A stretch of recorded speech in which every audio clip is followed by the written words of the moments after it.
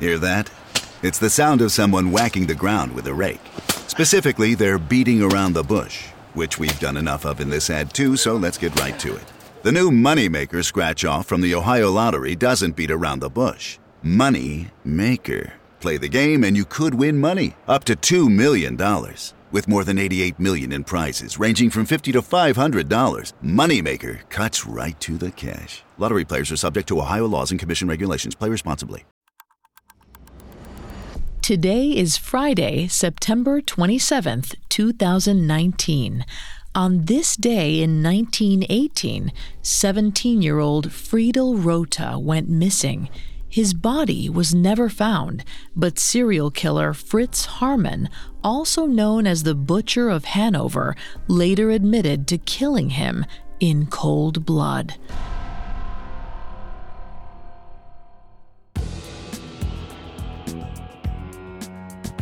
Welcome to Today in True Crime, a Parcast original.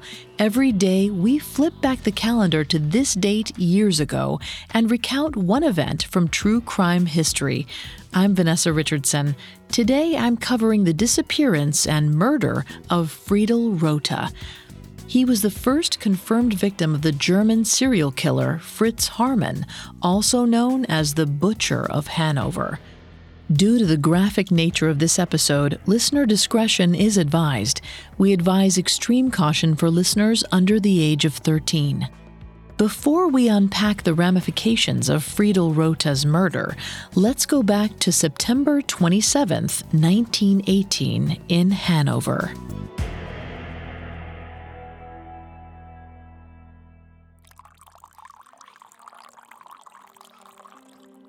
It was a cool September evening, and the small German cafe was bustling. At most of the tables, couples and families eagerly chatted over their dinners. But in one corner, young Friedel Rothe sat alone, looking nervous. He sipped his coffee slowly and shrugged off the waiter despite the grumbling in his stomach. He wasn't sure how he was going to pay for the coffee. Tonight would be his first night on the streets, and he just needed to rest inside for a while.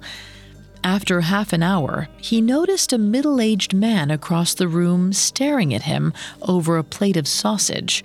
Friedel tried to ignore him, but the man refused to look away. Friedel found himself growing more and more anxious. After another 15 minutes, the man stood up and walked over to Friedel's table. The boy did his best not to make eye contact until finally the stranger spoke. He asked Friedel his name and whether he was all right. Friedel was surprised by the man's high, soft voice. The stranger had a nervous, quiet meekness about him. Before Friedel could answer, the man added hurriedly that he was a detective. He just wanted to make sure the boy wasn't in any kind of trouble. Friedel breathed a sigh of relief. He trusted the police implicitly, and his fear that the stranger was out to get him dissipated. He told the detective he was fine. He was just looking for work. He tried to sound confident, but he knew the pathetic look in his eyes revealed the fact that he had nowhere to go. The stranger asked if Friedel wanted to stay at his place for the night. He flashed the boy a grin. At the corners of his smile, Friedel could make out two prominent, strangely sharp canine teeth. He knew he probably shouldn't accept invitations from complete strangers, but the prospect of spending the night on the street also seemed dangerous. Somewhat hesitantly, the boy agreed. The stranger paid for the coffee, and the two headed out into the night.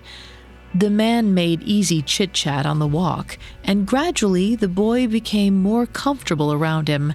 Maybe there were decent people around after all. The man promised him a hot meal and a cozy blanket. Friedel confessed to his new friend that he had run away from home and didn't know where he was going to go next. His companion promised that at least for the night he had found a temporary reprieve. What Friedel didn't know was that the man beside him wasn't who he seemed. He was no detective.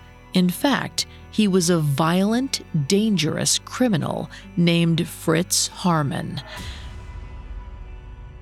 Fritz led his new companion to a run-down apartment in a grimy area of Hanover. It was small, but remarkably clean. Friedel could smell the ammonia and see that the floorboards had recently been scrubbed hard. Fritz led Friedel inside and began warming a small meal for the boy. As he cooked, he made light conversation. He told made-up stories about his time as a police officer before turning the discussion back to the boy.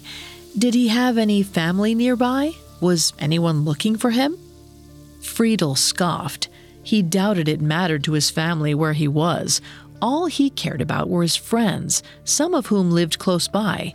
He'd been debating staying with them at some point in the future, but wanted to try and make it on his own for a while. After all, he was 17, a man. He just needed some work. He would do anything as long as he never had to go back home again. Fritz slid some bacon from the pan onto a small, stained plate and handed it to Friedel. After the boy ate, Fritz suggested the two have a smoke. Friedel was flattered the detective had taken such an interest in him. He felt mature, smoking and chatting with the older man. Gradually, Fritz scooted closer to Friedel as the two talked. Eventually, he was nearly on top of the boy. He whispered that he'd suddenly had an idea about how Friedel could make some money.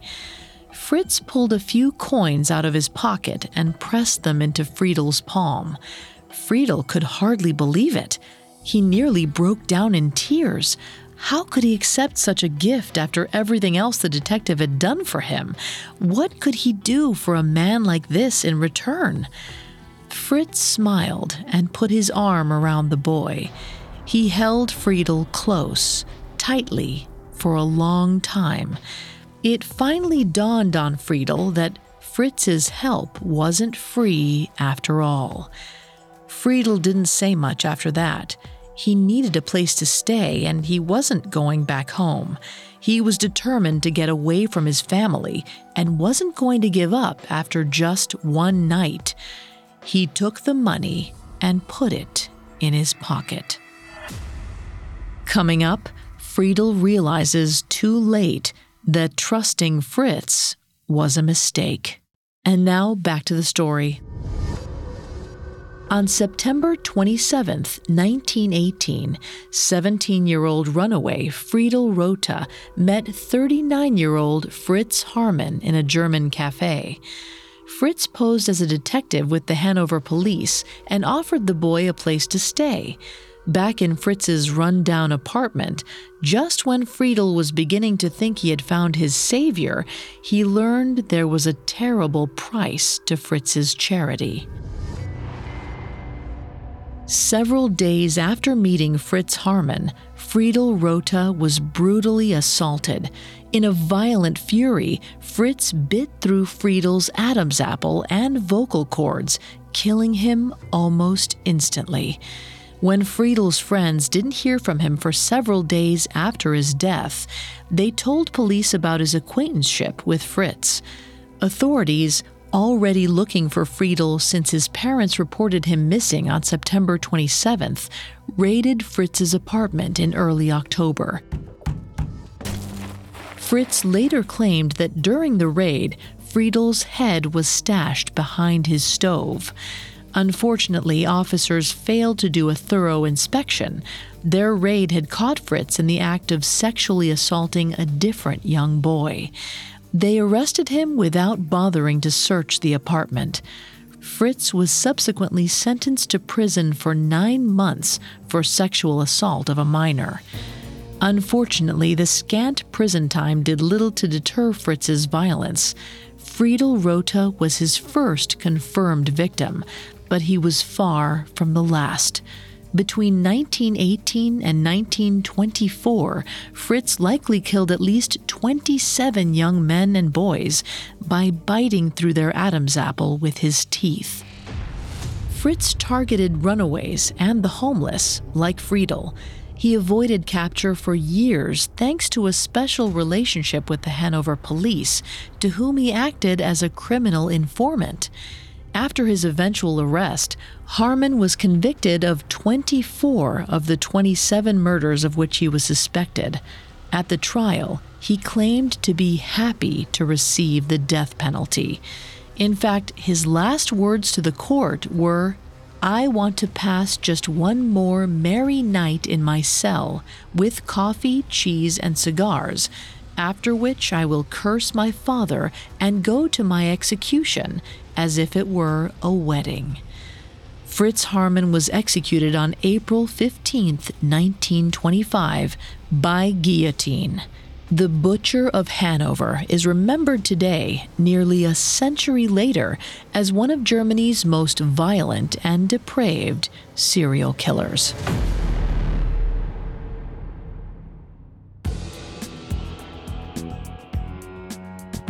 Thanks for listening to Today in True Crime.